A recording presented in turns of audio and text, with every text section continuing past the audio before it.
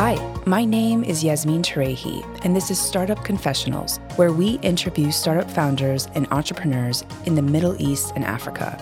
We'll learn about some of the biggest lessons these founders discovered on their journey, from the personal to the professional, and share how they keep themselves motivated. Today's episode is with Emilian Popa, who is an African-focused investor and entrepreneur. He's the founder and CEO of Elara Health, a high-tech point-of-care diagnostics venture which aims to democratize access to diagnostics across developing markets. Emilian has over 10 years of successful launching, fundraising, growing, exiting technology ventures in Africa, Asia, the Middle East, and Russia. And I'm so excited to welcome him to the show. So, Emilian, thanks for joining us. Thanks, Yasmin, for having me. So, Emilian, I want to dig into Elara Health and why you created it. But before we talk about the why, can you briefly share what the value proposition is in your words with our audience? Sure. At Elara Health, we make diagnostics more affordable, accessible, and accurate in Africa. And our vision is a world in which early detection and preventative healthcare are accessible to everyone, everywhere. And the way we do this is through redefining primary care across emerging markets, starting with Africa, by bringing those novel diagnostics and digital solutions to underserved healthcare facilities and patients. And Emilian, can you kind of walk us through the product itself? So you have a lot of different types of equipment. Are there maybe some that are used more than others? Like, can you just briefly, walk us through that?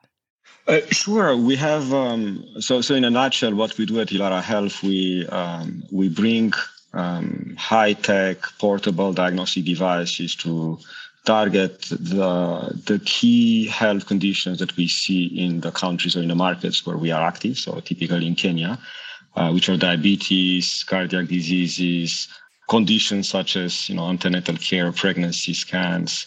So we scout the world to identify the latest innovative companies manufacturing those small portable devices. We bring them into Kenya. We test them from both functionalities, but also from an economical perspective to make sure that from a pricing, from an adaptability to the needs, they work.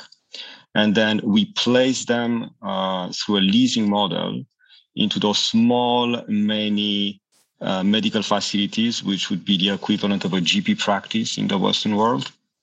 We place them on the desk of the clinicians, and we connect them with a piece of technology to be able to give the results of those at a blood test or scans through an ultrasound, give them back to the clinician and back to the patient eventually. And one important part is that those clinics cannot buy your $50,000 ultrasound, but they cannot buy the $2,000 ultrasound either because they don't have working capital, they don't have money to invest in assets. So we lease those devices over 24, 36 months to make it affordable for the clinicians to use them. So we're a mix of device company, integrator, financier, and then we also build a solution at the clinic level to, as I mentioned, to bring those results to the patient and to the clinics. So we have multiple devices. Some of them are requested, or there is a clear demand in the market, and mostly for the very basic blood test or for the scans done with an ultrasound, mostly for pregnancy. Some of them do not exist historically in the markets and in the setups where we are, in the settings where we are, because of a lack of education on diagnostics on both clinician and patient sides. Actually, I just want to mention that most of those small medical centers are run by nurses, so not by doctors. So the level of education from a medical perspective is very low. So some devices are have a clear fit, immediate fit. The device is targeting the clear markers, the simple markers for diabetes or for certain cardiac conditions. But some other devices which are very, very important from a global healthcare perspective, it takes us more time to test them and to educate the market on the importance of early detection of certain disease areas with those diagnostic devices, and eventually through prevention. I'm really curious how you were able to launch in that market, because there's a lot of different types of, cultural nuances and complexities, language barriers, and as you were saying, there's definitely an education component to bringing everyone up to speed on how to use the diagnostic. So, how did you guys build your onboarding experience, and how did you kind of build out your go-to-market when you were accounting for all these factors?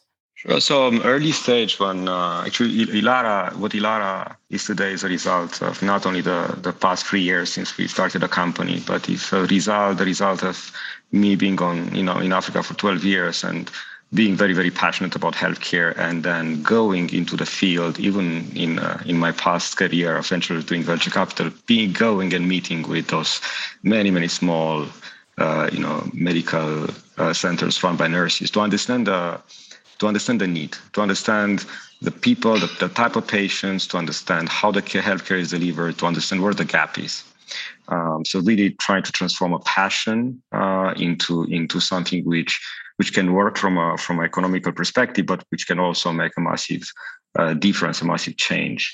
And what I've seen is that, unlike structured I would say developed markets where, I don't know, let's say in the UK, there are probably 1,000 or so proper hospitals and clinics. In Kenya, there are 15,000, so 15 times more. But all of them are super, super small. So run by nurses who are super entrepreneurial. But each of those small medical centers, which are usually one room or two room with one person inside delivering care, make most of their revenues through selling meds. So it's kind of a small pharmacy in a room and a nurse doing some kind of consultations and then providing very, very basic diagnostics, mostly for infectious diseases, so HIV, malaria, syphilis, etc., TB. And when patients need more, they don't have access because there is no lab around. There is no proper laboratory as we know it from the developed part of the world. And so my initial impression was, well, there is no lab. There is a massive gap. Let's build labs. Let's bring the laboratory concept that we know from let's say South Africa or from Europe, from the US. But the challenge is that the average Kenyan spends $70 per year in healthcare. The average South African would spend $700. The average American would spend $7,000 or $10,000. So the gap is massive. And out of those $70 spent by a Kenyan on healthcare, about 70-80% is medication. The rest is a bit of procedures. So the remaining for diagnostics is very, very small. So no surprise that someone cannot pay for a simple blood test, for a simple full blood count, or for a simple, cholesterol or kidney or liver panel. So the market is complex because, number one, there is no money. Number two, there is little demand for some more complex diagnostics, but there is little demand because there is no money. So this circle where, one coming to a market like this would say initially, well, maybe there is no market. And, we've seen a lot of companies in the world avoiding certain sectors, mainly in healthcare, because in Africa, healthcare has been seen for 50 years as a non-profit sector, right? Financed through global health organizations, through NGOs, through grants. But the reality, the need is there because 15% of Kenyans or so are pre-diabetics or diabetics. 20% of Kenyan adults have high blood pressure. And, I was just reading an article recently that by 2050, we expect that 90% of Nigerians will die because diabetes and cardiac diseases. So the need of identifying diseases early enough, and I'm not even talking about cancer and other things, is there. The question is, how do we make it affordable, number one? But how do we educate the market, number two? So we started with the basics, really understanding the market, going clinic to clinic, speaking to the nurses, and bringing in the first very basic devices. Then we expanded into more clinics. And then we started to educate on those nurses with field agents. We have about 100 people now in Kenya. We go door to door. We step into the clinic and we talk to the nurse or to the doctor. And we try to understand the need, and we explain what devices we have to cover that basic diagnostics. And because we make it affordable, and because we build those partnerships, it's not just selling devices, and because we bring the data, the diagnostics data, back to the clinician, so the clinician can manage chronic conditions, chronic patients. It makes it very, very valuable. So we literally build an ecosystem which did not exist before in those areas. And we're not in the cities. We're not in the center of Nairobi or in the center of Mombasa in Kenya. We're in the outskirts, in those massive, massive belts around the African cities where people come from the countryside. They've been coming for years and years. They build those low-income communities, which are much, much bigger than the cities itself, and where there's little or no infrastructure. And that's where we see the need, and that's where we are. Wow. I'm so moved by that. I think, it's fascinating what you've built and also how you navigated the ecosystem, and also bringing back the data to show the nurses and to show these clinics kind of how to manage their patients, because I think that is exponentially valuable. So, Emilian, I want to talk about why you decided to start this company. I mean, you mentioned that you'd been in Africa for 12 years, that you'd been paying attention to this, this kind of culture and this land and the industry. But I'm really curious, why did you want to start this? Like, is it part of your mission? Is it part of your legacy? It's actually a passion. My goal has been for years to live a long, healthy, and happy life. And because I've been on the continent for so many years, I've been trying for a while to find an affordable way for everyone else to do the same. And I think we are in in times where we're really living in I'll say revolutionary times for healthcare, thanks to the digital health technologies, which are developing very, very fast. And I believe in this exponential growth of health technologies, and including the laboratory and the blood markers and the diagnostics. And we know that in the same way, the digital technology has provided cheaper and better phones, smaller fintech solutions which avoid banks in our days. The digital technology can help provide cheaper, faster, and more effective solutions for prevention, for disease prevention, for detection and management. And this will eventually transform the whole healthcare systems into from unsustainable systems the way we see it in the developed world, where healthcare is so expensive, and US is a good example of the cost of healthcare. And I think this is going to change into a sustainable system thanks to the technology. And I've been so deep into this prevention, detection for myself and for people around me. And again, this comes from family issues, friends issues who either got very sick and some unfortunately passed away because of things which could have been prevented if detected earlier, or treated if detected earlier. Be looking at how to bring this to people who unfortunately cannot afford what I can afford to see doctors and doing 30, 40 blood tests a year, and I try to see what's wrong with me. And that was at the origin of what Ilara is today. Wow. And so I want to talk about the financing stage, because that's something I think a lot of people are really interested in. How do you go about starting a company, and what does it take, in terms of bootstrapping in the beginning? Can you walk us through your financing journey and what led to your round of funding, and then also how your priorities have shifted based on the company moving into a new fundraising round? Like, how did you kind of shift your orientation about how to operate? Sure. So we like many companies, I started this company with it was self-funded. So I built a first pilot with one test, and this was diabetes in few clinics around Nairobi. This was in 4 or 5 clinics back in the beginning of 2019, and then the goal was to show that this pilot works. And then I went out to raise our seed funding. And then I introduced 4 diagnostics to cover the biggest needs. So diabetes markers, cardiac markers, pregnancy, so antenatal scans, and hematology. And those are the key. And with the seed round that we raised, we managed to not only introduce our for diagnostics, but also to grow to, I think, was 40, 50 clinics at a time. And then, so I showed that this model works, at a small scale. And then we went to raise the Series A, and I added more diagnostic devices, and we started to integrate them to be able to bring all those markers into one place and eventually offer them to the doctor on a tablet. And that's where the Series A helped us expanding into the close to 400 clinics today.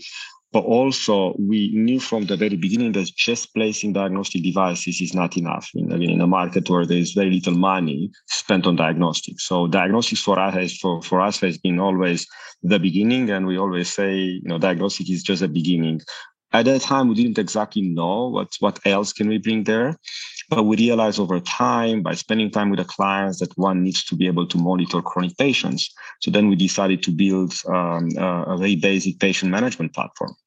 And now we're preparing for our next round, our Series B. And as we understand much better the needs of a small nurse-led medical practice, we also realize that their biggest need alongside, so they always tell us, I want to have a lab in my medical facility. But the reality, they also need financing. They don't have access to financing. They need working capital to buy more meds, to build more beds, to increase the capacity of their medical practice. So we're really working now on a basic step-by-step, I would say module-by-module operating system for those practices, starting with billing, continuing with the expense side, to be able to understand the financial flows into those small, let's call them medical merchants, because in reality, they're all small entrepreneurs, SMEs. For them to be able to, for us to be able to provide this data to potential financiers, which are today shy to cover the sector because there's very little visibility on the financial flows of those nurse practices. So that's kind of how the step-by-step we've been building from a pilot into the various funding rounds. And now we position ourselves for the next round to show not only scalability of the diagnostics model, but scalability of something much bigger than just diagnostics.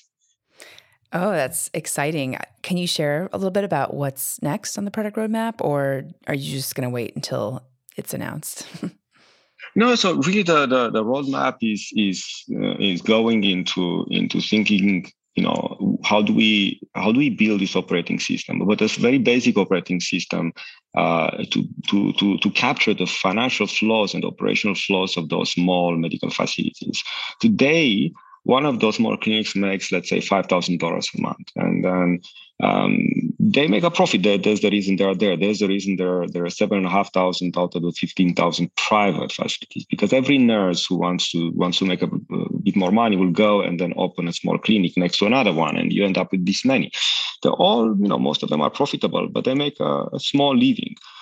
They can't grow because they don't have money to grow, as I mentioned earlier. So why they don't have money? Because no one can finance them, because no one knows, their P&L. No one knows how much money do they bill the clients. And most of those medical expenses are out of pocket, by the way, for the patients. So it's really getting into an operating system while also collecting medical data, which insurance companies or other payers are interested into. So we really try to bring partners in those medical facilities. On the payer side, the only 2.5% people insured in 2.5% of people insured in Kenya, for example, and Kenya is one of the biggest insured countries in Africa after South Africa. So bring insurance, but insurance cannot come in because they don't know anything about the patients. They can't price their policies, and also bring financiers for the working capital and the assets of that small clinic. So that's really the system behind this that we're building currently. Wow. So how has the COVID crisis impacted your business over the last year? Has there been any major shift? Look, like everywhere in the world, that's what we've seen, when COVID started, right? Patients stayed home. Patients didn't go anymore to the GPs. And we've seen this in the US, we've seen this in Europe. Obviously, COVID patients went to hospitals, but all the kind of the primary and secondary care has suffered a lot. So obviously, we are a B2B company today. So we place diagnostic devices in a small clinic. If that clinic doesn't have patients anymore, they can't pay for it. They can't pay back the leasing fee. So it was a bit challenging in the beginning, but also I think COVID brought such a long-awaited awareness around healthcare in emerging markets and healthcare in general. But in our markets, it brought awareness around the fact that healthcare is not just about HIV and malaria. Healthcare is about people.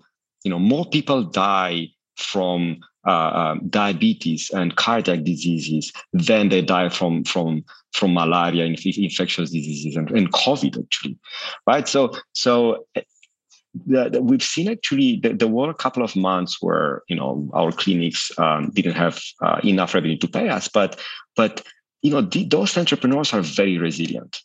They managed to actually turn around and then brought back patients, and healthcare is very very much about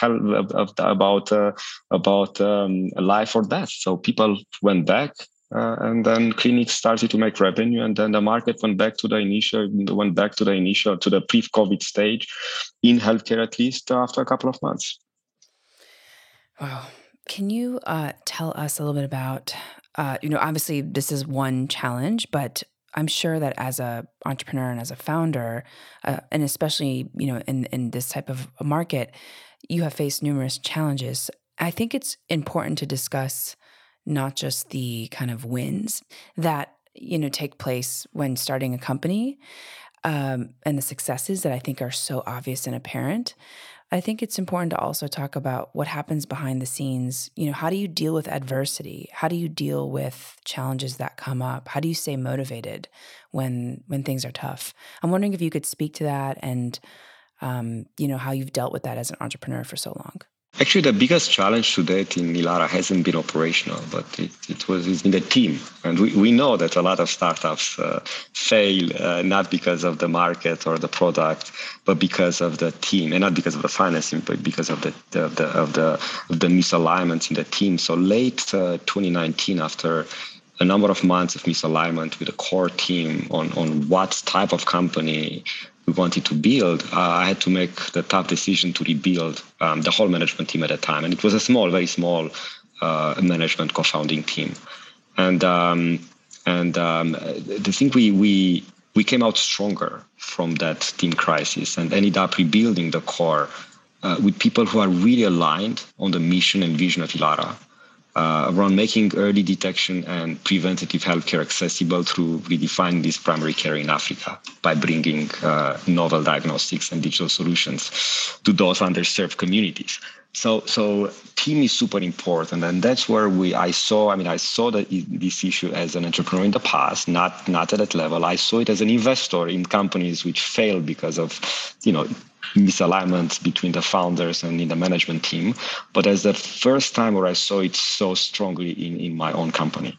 Yeah, I think, it's amazing. It takes a lot of maturity and, just takes a lot of, I guess, confidence to be able to kind of point out what's not working and also what just needs to be revised, because every stage of a company is very different, and what a company needs is going to dramatically shift over the course of its life cycle. So I just think that that's wonderful that you made that decision, because alignment on mission is incredibly important. I've seen that too in my tenure. Exactly. And look, motivation, you asked me what continues to motivate me. Actually, my passion for what I do is so deep. And that's literally part of my life, which I think is very, very important when you build a business. It's not just a business, it's actually a life. And my passion for Africa and for delivering better care to those communities is so strong that I think this is what has made also a massive difference. And look, we're still growing. I think the future will say if what we're building here is going to be massive or not, but at least we're making a massive difference.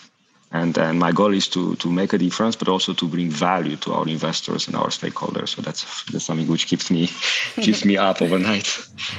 Yes, yeah. Yeah, it's interesting. I've been, thinking a lot about the idea of like, societal worth, like what does society think a company, a product, a person is worth?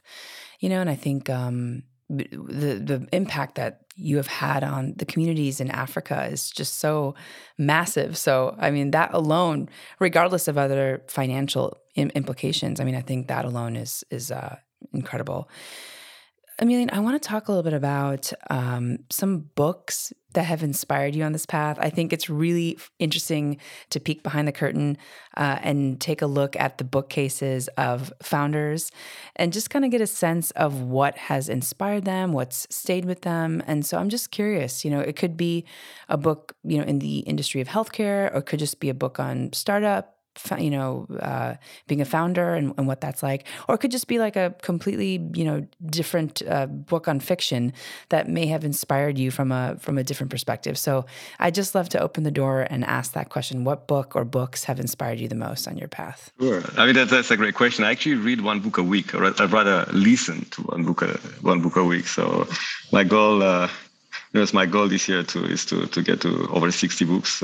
I'm about 40 for now, so I hope I'm going to reach it. So I read a lot of healthcare or longevity or age related or anti-aging books. But I actually read a really interesting book. It was the book last week, and it's a book called Out Innovate by Alex Lazaroff. And this book actually it compares the frontier market entrepreneurs with the Silicon Valley entrepreneurs, and kind of the conclusion is that the frontier market entrepreneurs, unlike the Silicon Valley entrepreneurs, need to build a full stack of companies. So it's not just and this goes back to Ilara, we're not just a diagnostics company. We started with diagnostics, but we need to build the full stack. We acquiring the devices, bring it to Africa, test them, install them, lease them, so we finance them, we integrate them, we build a platform for the clinics. We think of